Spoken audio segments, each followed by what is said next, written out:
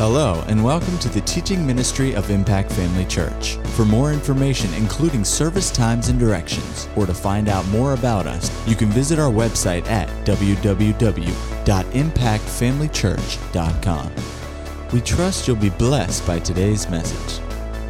Have you found the 19th chapter of John? It says in verse 28, after this, Jesus, knowing that all things were now accomplished, that the scriptures might be fulfilled, he said, I thirst.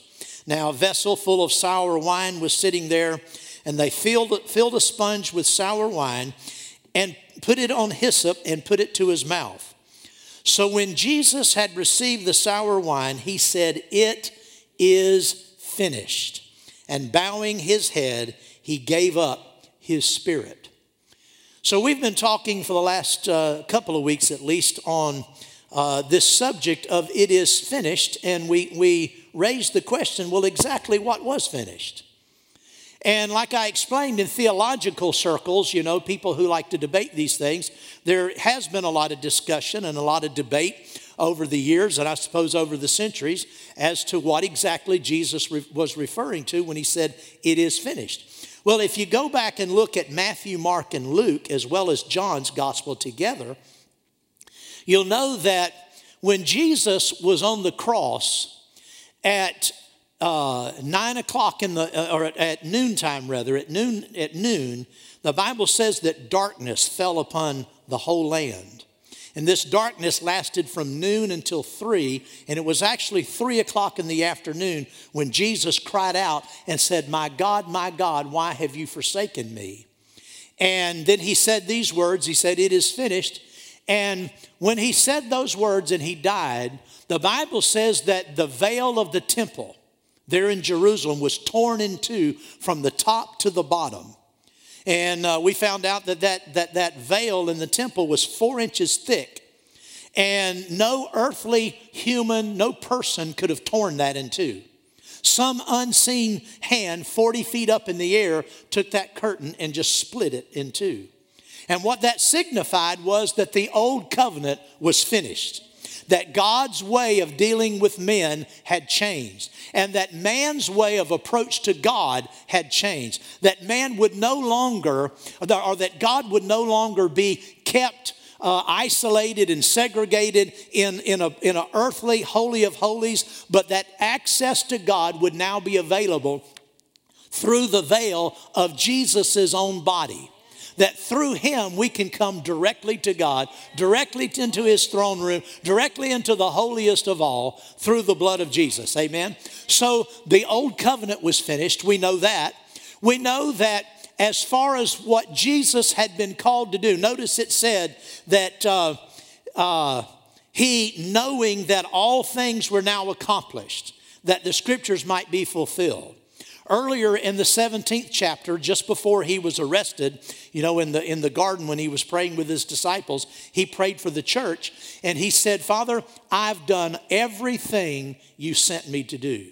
So when Jesus said it is finished, I'm sure he was referring to his part up to that point. Up to that point, everything Jesus could do, everything he had been sent to do, every parable had been taught. Every miracle had been performed. Every blind eye had been opened. The disciples had been gathered. He had instructed them. He had taught them about the kingdom and about the principles of the kingdom. He had taught the multitudes. He had ministered to people. He had commissioned his own disciples, about what was going to happen later when the Holy Spirit would come. He had given all that he could give. Up to that point, his work was finished. Now, we know that everything wasn't finished because he hadn't died yet. Isn't that right? He was still alive when he said it was finished. He still had to die. He still had to be buried. He still had to be raised from the dead. He still had to ascend on high. So there were other things he had to do. But up to that point, everything in his humiliation, everything in his earthly ministry had been accomplished. So that much was finished. Amen. And, I pointed out that when darkness fell over the landscape there, for those 3 hours, that's the period of time in which Jesus was made sin. That's when the sins of this entire world fell upon him. And he was cut off from God's presence. And that's why he cried out, my God. Can you imagine? We don't stop and think about, this was Jesus, the only begotten of the Father, who had always known the presence of the Father, had always been in fellowship. My God, why have you forsaken me? What a pitiful thing to fall from the lips of Jesus. But it happened because he was made sin. And God had to turn his back on his only begotten Son, his beloved Son. He had to turn his back on him as he was taking on the sins of this world. He was bleeding, the nails in his hands, the spear in his side, the crown of thorn on his head, his feet. He was bleeding from being scourged. Blood was pouring out of his body to the point that he bled to death on the cross. And his precious blood was being poured out for our sins. And at that point, Jesus had emptied himself of every spiritual resource he had. He had nothing else to offer. Cut off from God's presence, he was completely destitute of any ability to do anything else to accomplish the plan of God. Now, Luke's gospel is the only one that records something else Jesus said. It says there that just before he died, he said, Father, into your hands I commit my spirit. If you put that together, the likely scenario, or the likely way this played out, he said, my God, why have you forsaken me? And then he said, Father, it is finished. Now into your hands I commit my spirit. Because Jesus knew at that point he could do nothing to raise himself up.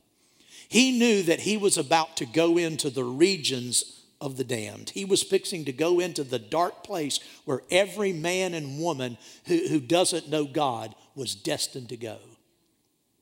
He was going to have to suffer complete rejection, complete isolation, complete separation. Go into that place where no man returned. No one had ever returned from that place before. And Jesus was a man in all ways tempted like we were. And that's what he was facing. And he knew, Father God, in faith, I'm committing my spirit to you. I believe you will quicken me, justify me, and raise me from the dead. Glory to God. And so at that point, it was finished. He had done all he could do. But notice, and this is what I pointed out, and I used the last couple of Sundays to get to this point. Really, this is where I'm really going with this. When Jesus said, it is finished, I noticed, it just stands out to me, he didn't say, I am finished. Because really, he was only just getting started. He was finished with what he could do up to that point. But there was so much more he was going to accomplish. Glory to God. So, yes, something was finished, but Jesus wasn't finished. And even more good news, you're not finished. Glory to God. He didn't say, well, you're finished. No, he said, it is finished. Glory to God. Well, praise the Lord. Like I said, this was only the first phase of our redemption. And Jesus completed that part. But there was so much more. I want you to go with me now to Hebrews, the 8th chapter. And we're going to actually look at 3 different passages in Hebrews. And there's one term that I want us to pay close attention to this morning. Hebrews chapter 8, verse number 6. But now he, speaking of Christ, has obtained a more excellent ministry. Now, more excellent than the Old Testament priest is what it's referring to. Now he has obtained a more excellent ministry, inasmuch he is also mediator of a better covenant, which was established on better promises. I want you to focus on that. We're going to focus for a few minutes on the word mediator.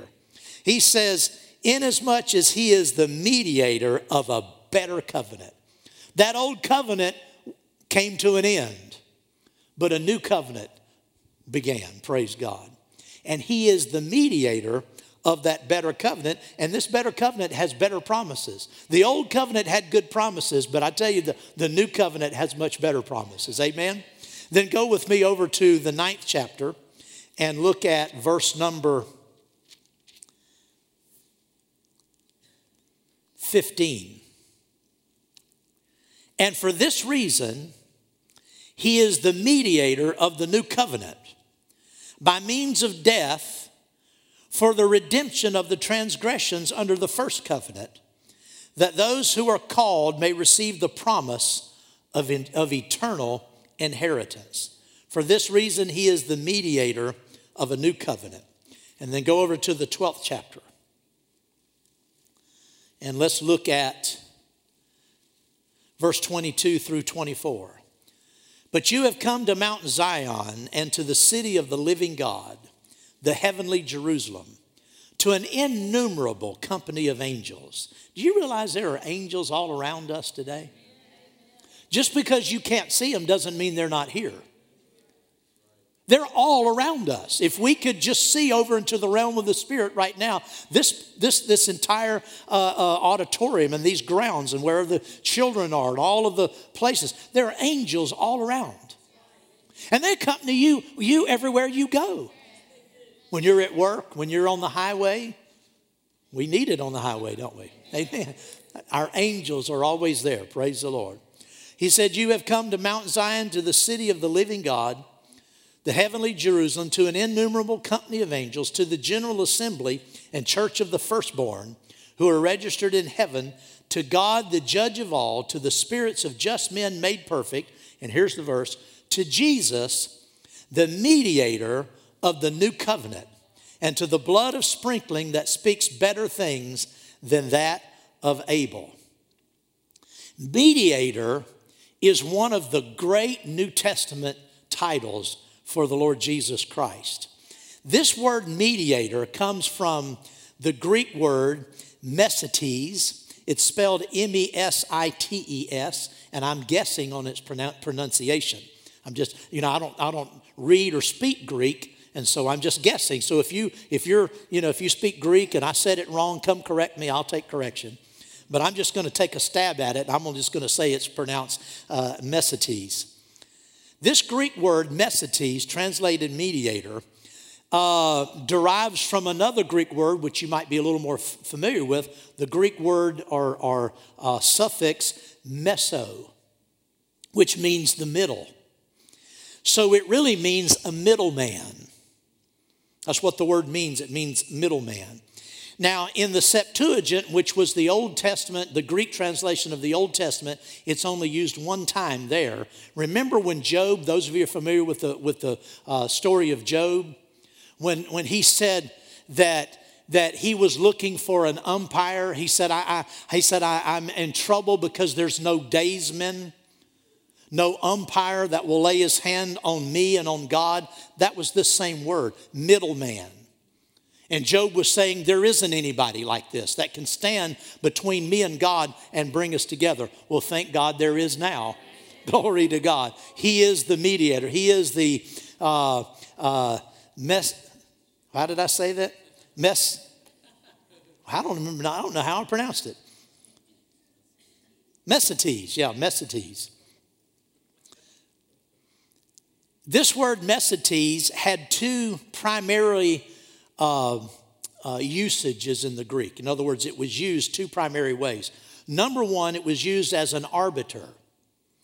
Now, a mesites was fundamentally a person whose duty it was to bring together two people who were estranged and to wipe out the differences between them. Both in the Greek culture and in Roman law, this idea of an arbiter was very central to their cultures. Particularly in Rome, I'm not sure about in Greece, but in Rome, the Messates were they were called from the common people of the country. Everyone was subject to be called upon to serve as the Messates, sort of like our jury duty. And when someone had a dispute, when someone had irreconcilable differences, legal differences and so forth, that could not be resolved, when it went to court, the government would draw from the people and call on people and assign them the duty of being the Messates. You could not reject that summons, just like ordinarily you can't reject a jury duty call, in our country. You were required to serve, and it was your duty to bring resolution. A Messates was required to bring two people together and to come up with a solution that would reconcile them and satisfy both interests. And you had to perform under threat of law. You couldn't just say, well, they're irreconcilable and I can't do anything about it. It was your duty to stay at it until you brought resolution. Well, thank God, Jesus performed that duty for us, didn't he? Amen? We had irreconcilable differences.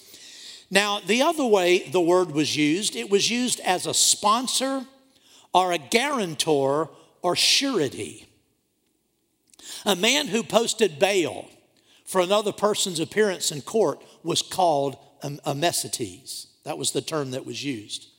It was someone, like I said, who would stand in for someone and post bond for them if necessary, or guarantee them. Especially the word was used of guaranteeing or standing surety for a debt. That was the most focused and special used, or I could say it this way, it was especially used of someone guaranteeing or standing surety for a debt. Messates was a man who was ready to pay his friend's debt if it was required, and to cancel that debt. Now, how many of you are thinking about Colossians 2:14? Go over there with me. Colossians 2:14. This is exactly what Jesus did. Amen. Colossians 2:14. Verse 14 says, this is Colossians 2, verse 14, having wiped out the handwriting of requirements that was against us. The margin of my Bible where it says handwriting, it says certificate of debt with its requirements. Jesus wiped out the certificate of debt with its handwriting and its requirements against us. You know what the debt was we all had? You know what our debt was, right? Death. The wages of sin, the Bible says, Romans 6 says the wages of sin is death. But the gift of God is eternal life. Glory to God. So you see that we all owed that. That's not just something people say. You owed that debt. In your unsaved condition. Not who you are now, of course. But in your lost condition, you deserved spiritual death, separation from God. You deserved hell. I did too. You owed it. Jesus came and took all of that. Glory to God. And paid that debt. He became surety for us. And he canceled it. And when it's canceled, it can't come back. When a debt has been canceled and somebody pays for it, the person that was owed the debt can't come back and say, well, you still owe it. If somebody else if you owed me money and Brother Steve came and paid that debt, I couldn't come back to you and ask for the money because he paid it. That's right. Glory to God. Our debt is never coming back because Jesus fulfilled it. Glory to God. Hallelujah. Now, in order for Amesites to be effective, he must perfectly represent both parties. He can't show favoritism, and he can't represent one more than the other. He has to fully represent and fully state the case and lobby, if you want to put it that way, fight for both sides equally. Well, this immediately talks to us about the great mystery of who Christ was, that he was both God and man. Because you see, as God, he was able to represent God to man. Jesus fully represented God to us. Didn't he? Didn't he fully show us the Father? Didn't he demonstrate the Father? Wasn't he the Father personified everywhere he went? He said, if you've seen me, you've seen the Father. Well, just like he had to perfectly represent and does perfectly represent the Father to us, he perfectly exhibits us to the Father. In every situation in life where we have a need, where we fall short, where we need grace, where we need mercy, where we need compassion, Jesus, because he was at once and at the same time both God and man, he's able to represent fully the Father to us, but at the same time fully exhibit us to God, fully show man to God. That's why it says in the 4th chapter of Hebrews to come boldly to the throne of grace. Glory to God. Because it says we do not have a high priest who cannot be touched with our infirmities. But he was in all manner, in every way tempted just like we were and are, yet without sin. See, he can go to the Father in every situation that you face. When you fail, when you miss it, and you come back to God in repentance, and even before you do, he's always there saying, Father, I know what that was like.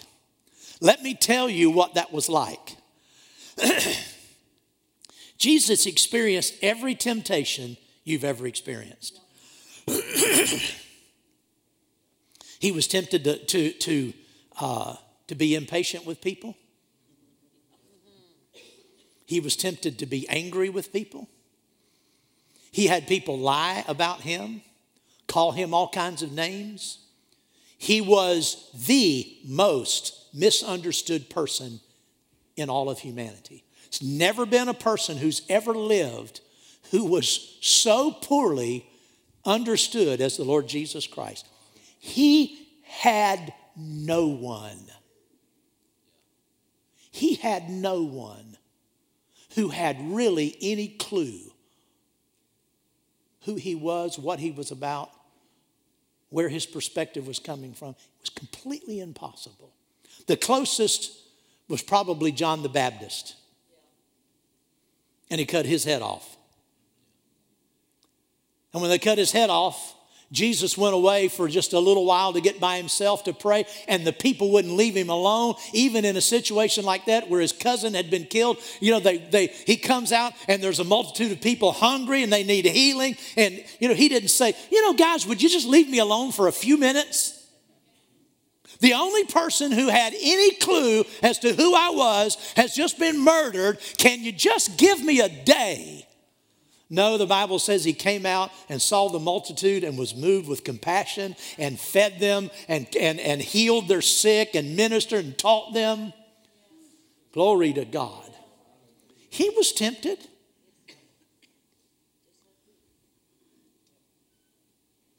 There's nothing, men, women, there's nothing you've ever been tempted with and fallen prey to or fallen into sin in that he hasn't been tempted himself. And he's able, that's what he does, is he exhibits our humanity to God in a way that only he can do. Because though he was tempted in every way like we are, he never failed. He never sinned. He never gave in. Oh, glory to God. Hallelujah. That's our mediator. That's our surety. Glory to God. Amen. Now, you've heard me talk a lot of times. Go ahead and turn back to Hebrews chapter 9. You've heard me talk many times over the years, refer to the Pauline revelation, as it's called in theological circles.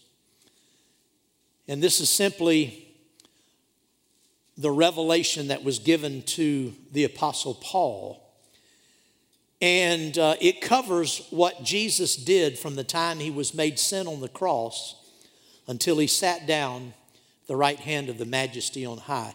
In fact, hold your place in Hebrews and go to Galatians, the first chapter of Galatians.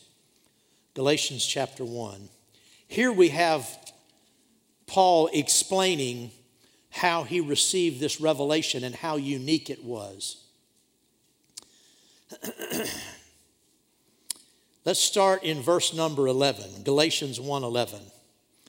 But I make known to you, brethren, that the gospel which was preached by me is not according to man.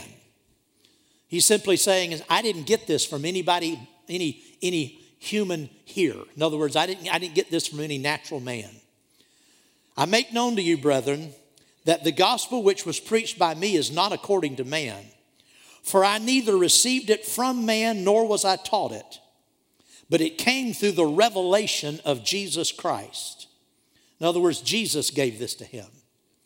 What Paul preached, where Paul preached, the gospel he preached, he didn't preach what he heard Peter preach, John preach. There's nothing wrong with that. What they preached is correct. He preached what Jesus gave him. He said in verse 13, for you have heard of my former conduct in Judaism, how I persecuted the church of God beyond measure and tried to destroy it. And I advanced in Judaism beyond many of my contemporaries in my own nation, being more exceedingly zealous for the traditions of my fathers. But when it pleased God, who separated me from my mother's womb and called me through his grace to reveal his Son in me, that I might preach him among the Gentiles, I did not immediately confer with flesh and blood, nor did I go up to Jerusalem to those who were apostles before me. But I went to Arabia and returned again to Damascus. You remember he met the Lord on the road to Damascus. Then after 3 years, I went up to Jerusalem to see Peter and remained with him 15 days. But I saw none of the other apostles except James, the Lord's brother. Now concerning the things which I write to you, indeed before God I do not lie. Afterward I went into the regions of Syria and Cilicia, and I was unknown by face to the churches of Judea which were in Christ. But they were hearing only, he who formerly persecuted us now preaches the faith which he once tried to destroy, and they glorified God in me. Then after 14 years, I went up again to Jerusalem with Barnabas and also took Titus with me. And I went up by revelation, and I communicated to them that gospel which I preach among the Gentiles, but privately to those who were of reputation, lest by any means I might run in vain. Yet not even Titus, who was with me, being a Greek, was compelled to be circumcised. And this occurred because of false brethren secretly brought in, who came in by stealth to spy out our liberty, which we have in Christ Jesus, that they might bring us into bondage. To whom I did not yield submission for an hour, that the truth of the gospel might continue with me.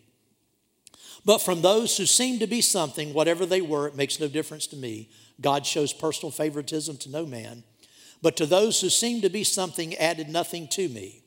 But on the contrary, when they saw that the gospel for the uncircumcision had been committed to me as the gospel for the circumcised was committed to Peter, it goes on to say that they extended the right hand of fellowship to him that he should go to the Gentiles. So we see here that Paul received the revelation that he preached and the gospel that he preached by direct revelation of the Lord Jesus Christ.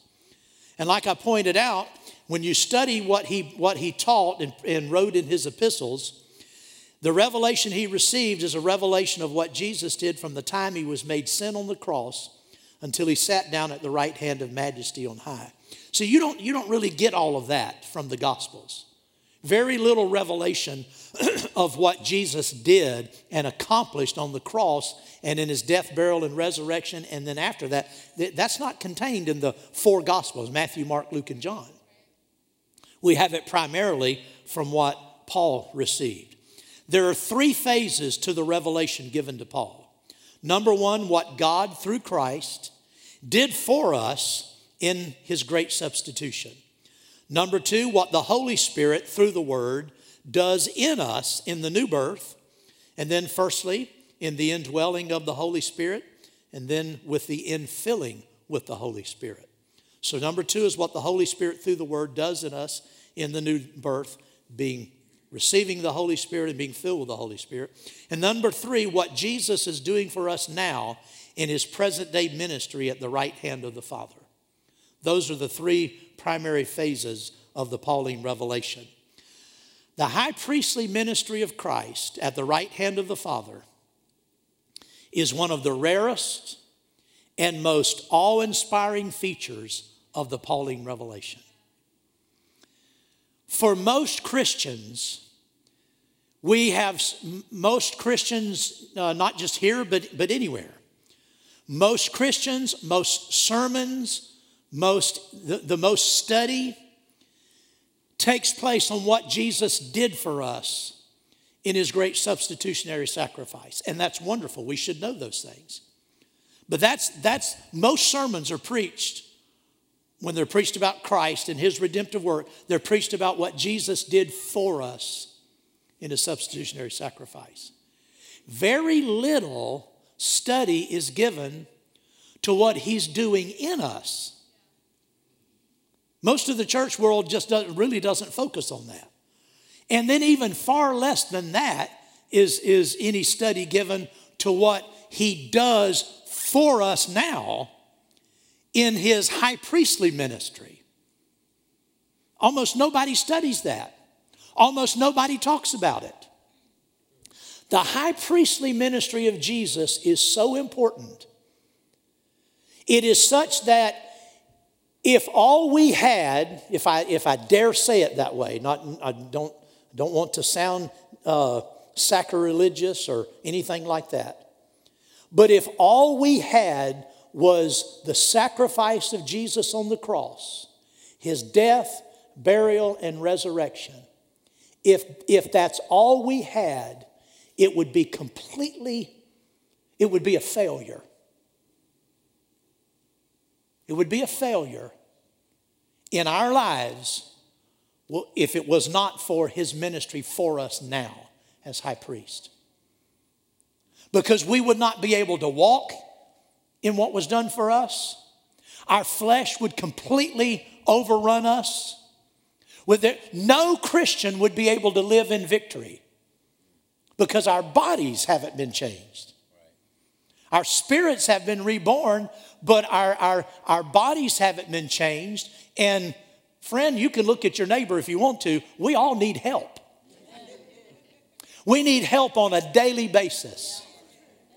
And if it was not for this high priestly ministry of the Lord Jesus Christ for us today and every day, I'm telling you, Christianity would not be what it is. Oh, hallelujah.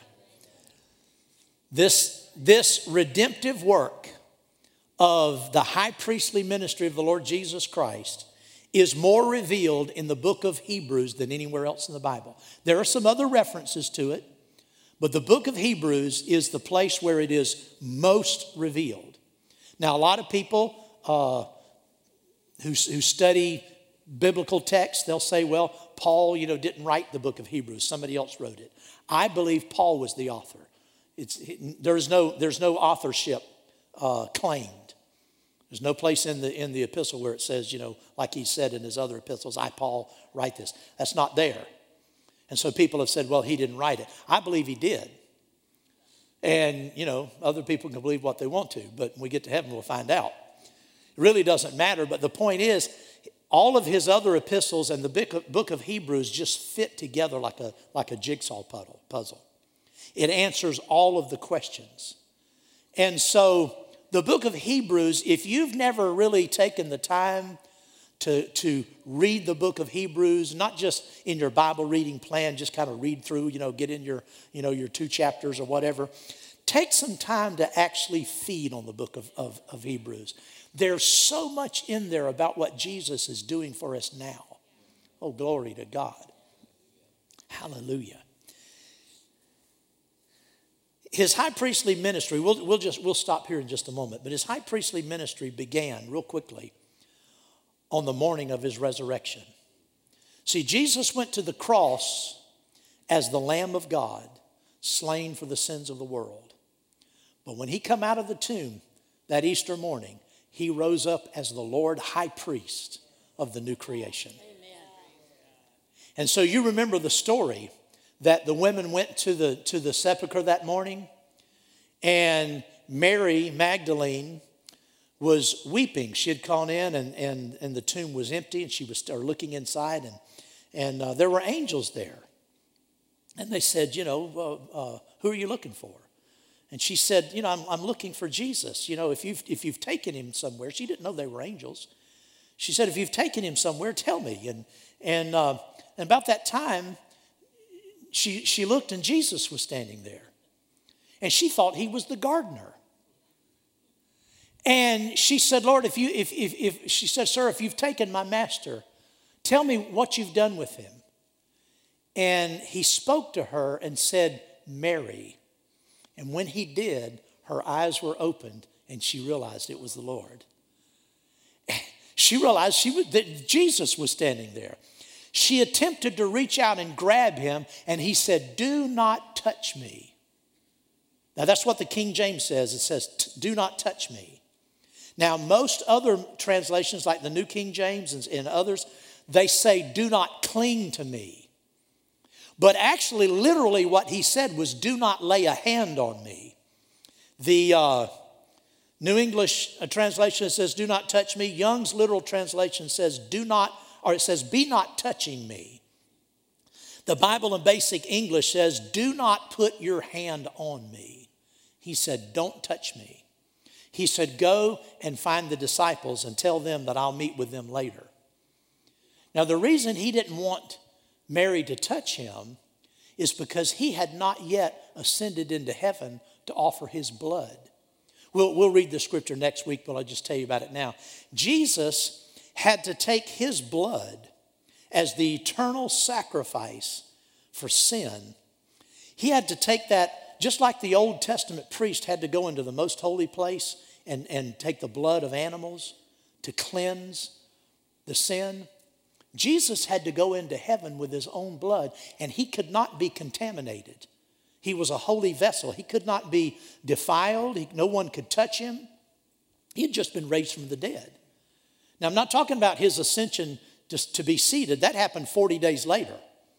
But that morning, he was on his way to the heavenly Holy of Holies to offer his blood as high priest. Later that evening, remember, he came and the disciples were there, and he came into the room where they were. They thought they were seeing a ghost. He said, I'm not a ghost. He said, feel my hands and touch me. He said, a ghost doesn't have flesh and bone. And then he said, give me some food. And he sat down in front of them and ate. So they would know that they were looking at a real flesh and bone person, a real physical person. Well, now, why would he tell Mary, don't touch me, and then later he told them to touch him? Because he was, like I said, he was on his way to the heavenly holiest of all to offer his blood. Glory to God. That morning, he entered into his high priestly ministry, and he's still in it today. He is still our high priest in things pertaining to God. We're going to get into the various aspects and the nuances and what it means, what his high priestly ministry involves. But I'm telling you, it is absolutely critical to our victory and to our success as Christians to know that in every situation we have a high priest like us. Glory to God. Now, the Old Testament high priests, because they were natural men, they couldn't continue. They died. And then another high priest would have to be raised up. But Jesus, the Bible, Hebrews says, has an eternal, non-ending, unchangeable priesthood because he lives forever. But he's still one of us. He's still a man. He's still able to go to God and say, "Now, Father, I know, I started to say Steve, but I want somebody else. I know so-and-so is being a bonehead. I know Q's not acting right today. I know he doesn't look real good right now. He doesn't look like a new creation, not acting like one, but I've been where he is. And Father, it's not easy. It's not easy being Q, I'm telling you. Because he's been like Q, and he's been like you. He's been like me. He's been in the situations where he was pressed, or he was tried, and where he was tempted. And he felt that temptation. It was real. And he could have yielded to it.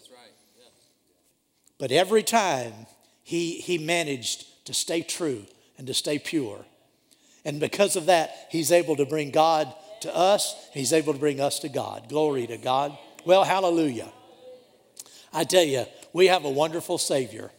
We have and the half has not been told.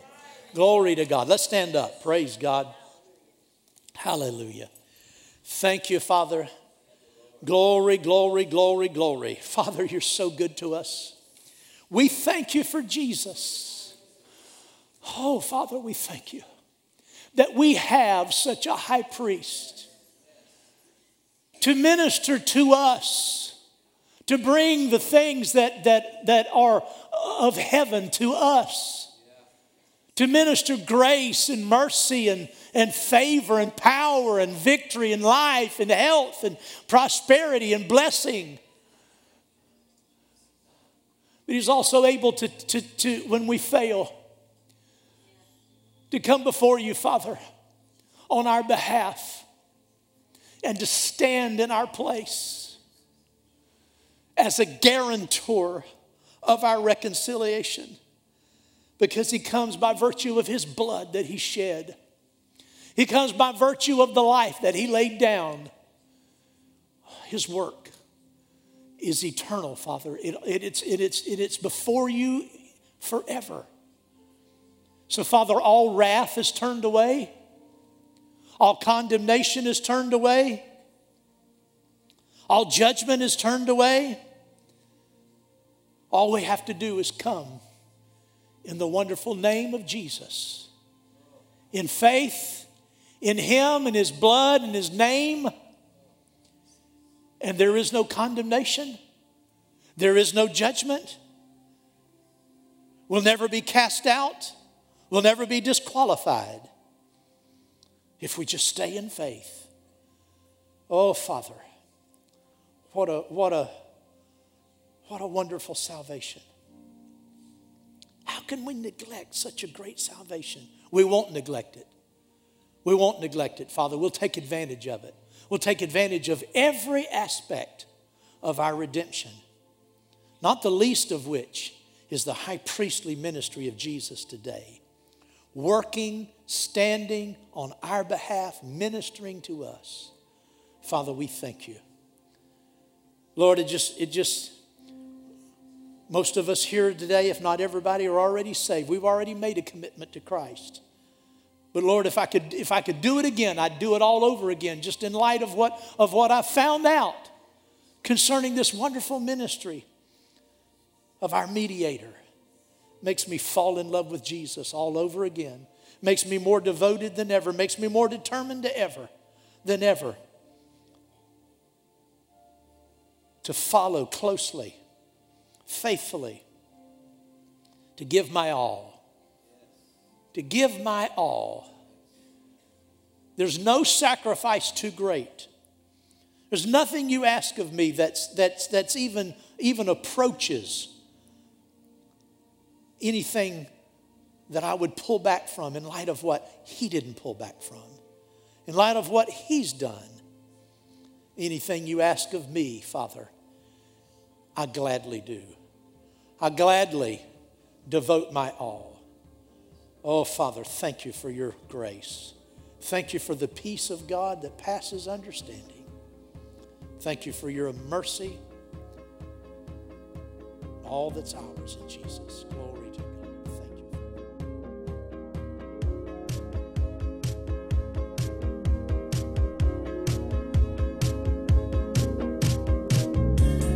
At Impact Family Church, it is our desire to see you blessed through the power of the Word of God. We have been helping people to change their world for over 25 years through our dynamic ministries and teaching.